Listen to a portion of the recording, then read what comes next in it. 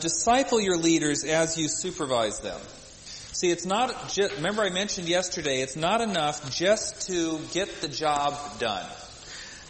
Effective church management not only puts the right people into the right jobs, but they have a core value that says, if you serve in this position, you will grow as a Christian. I am committed to your spiritual development. Because in my understanding of church management from a Christian perspective, that people must grow personally and they must get the job done and make a valuable contribution. And that God is interested in both dimensions. He is interested in the development of our character first and foremost. In developing our intimate relationship with Jesus, as was spoken about in the devotional this morning. But Jesus is also very concerned about the building of His church and the making of disciples and the reaching of the lost world. That is the being and the doing. Now, I talked to you yesterday about how the assumptions I have about how people learn best. Remember, they learn best when they see an effective model. They learn best through personal involvement. And they learn best when they sense a need. Now, let me elaborate on that a bit more. Most of the time, we think about training or discipling as a linear process. In our academic training in the Western world, we have a curriculum that says you take course 1, then you take course 2, 3, 4, 5, 6, 7, etc. And what determines the training sequence? The curriculum. And so, generally speaking, chapter 6 comes before chapter 7. Now, the problem with this type of model is that it often will educate people beyond their obedience. That's an interesting thought, to realize that we might actually, by giving people more and more knowledge than they're able to apply, actually be teaching them to be disobedient. Jesus said, teaching them to obey everything I've commanded you. Now, if you think about how does God disciple us? Does He disciple us through a curriculum that is linear in process? No, He really doesn't. God does it more in what we call a mosaic pattern. Let's draw it this way. If in this chart, in this box, is everything God wants us to be and to know how to do. Isn't this a description of how God disciples you?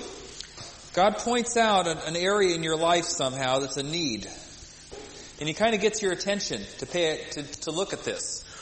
And through Scripture or through another person or a book or a resource, somehow that need gets met and it gets filled in.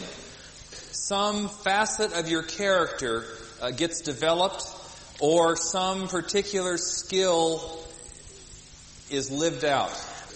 And then God comes over here and says, hey, there's another need over here. And the Holy Spirit, you cooperate with the Holy Spirit and see that piece of the puzzle get filled in.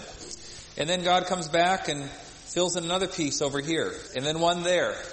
Until Jesus comes, this is the process of sanctification and growing in grace. Isn't that a more accurate representation of how God disciples us? Now, if that's true, if that's how God does it, why don't we do it in a way that cooperates more with what God is doing? Now, this got driven home to me once really strongly. I had a new Christian in the early days of our church. Before coming to Christ, this guy was a brawler, a real fighter kind of guy. And when he became a Christian, God completely changed him. Oh, he still had lots of rough edges, but he was a different person. And a few months after discipling him, he came up to me and he says, Bob, I've got to sell my boat. I said, okay. He said, Bob, you don't understand. I've got to sell my boat because before I became a Christian, that boat was my God. See, this guy pursued God with the same vigor he used to pursue other people, And he says, Bob, I used to live for that boat. And my day off, I'd go on that boat and get drunk and do all sorts of other things. I have got to get rid of that boat. And so I have prayed and asked God if He would sell my boat for me. And I even told God what price I wanted to get. Would you pray with me? And so I prayed a polite prayer with him. I prayed a second prayer in my mind as I was praying the right words for him on the outside. I know you've never done anything like that, but my problem. And so I went away saying, "Oh Lord, do something that's going to, deliver this guy." Because it sounded like he wasn't going to do anything. He was just going to ask God to do it, and that was it. 2 weeks later, he comes bounding over to me. He says, "Bob, God sold my boat." I said, "Well, tell me about it." He said, "I hadn't advertised it or anything. All I'd done is pray. And I was out washing my truck one day. And this guy drives up, rolls down his window, yells out, 'Hey, do you want to sell your boat?'" This guy was a salesman. He says, "So what do you want to give me for it?" The guy named a number. The exact number that he'd been praying about. He says, "You got a deal." The guy pulled out the money, signed the boat over to him. The guy hooked it up and drove it off. I don't know this for sure, but I'm reasonably certain that an angel bought that boat.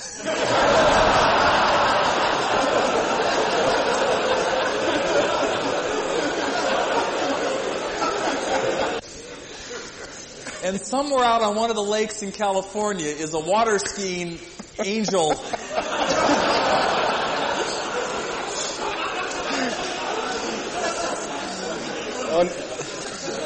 And when angels get too tired and need a rest, God sends them down there to go with that boat that he bought. Now this point of the story is not that God answers prayer, which is rather remarkable answer to prayer. That's exciting. But that's not the most important thing about this story. I reflected on that experience, and I realized that I could have discipled this guy until Jesus comes again, and I would have never addressed the number one sin issue in his life. That I would never have dealt with the key point of lordship and sanctification in his life. Because this guy had lots of areas to work on. But I would have never dealt with the most important one in his growth process.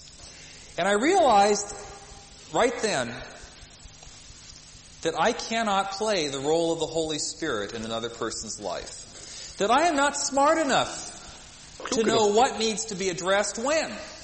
And so I realized that my role as a pastor, my role as a leader, is not to set the agenda, but to help people learn how to listen to the Holy Spirit so that they can identify what God's agenda is for them. And then I can come alongside of them to help them cooperate with the Holy Spirit to deal with the particular issue that God wants them to address next. That was a very, very important realization for me. And it profoundly changed the way I think about discipling people. Let's go on, and I'll keep developing that theme. You understand that, the character stuff that God wants them to develop and the skill stuff that God wants them to develop.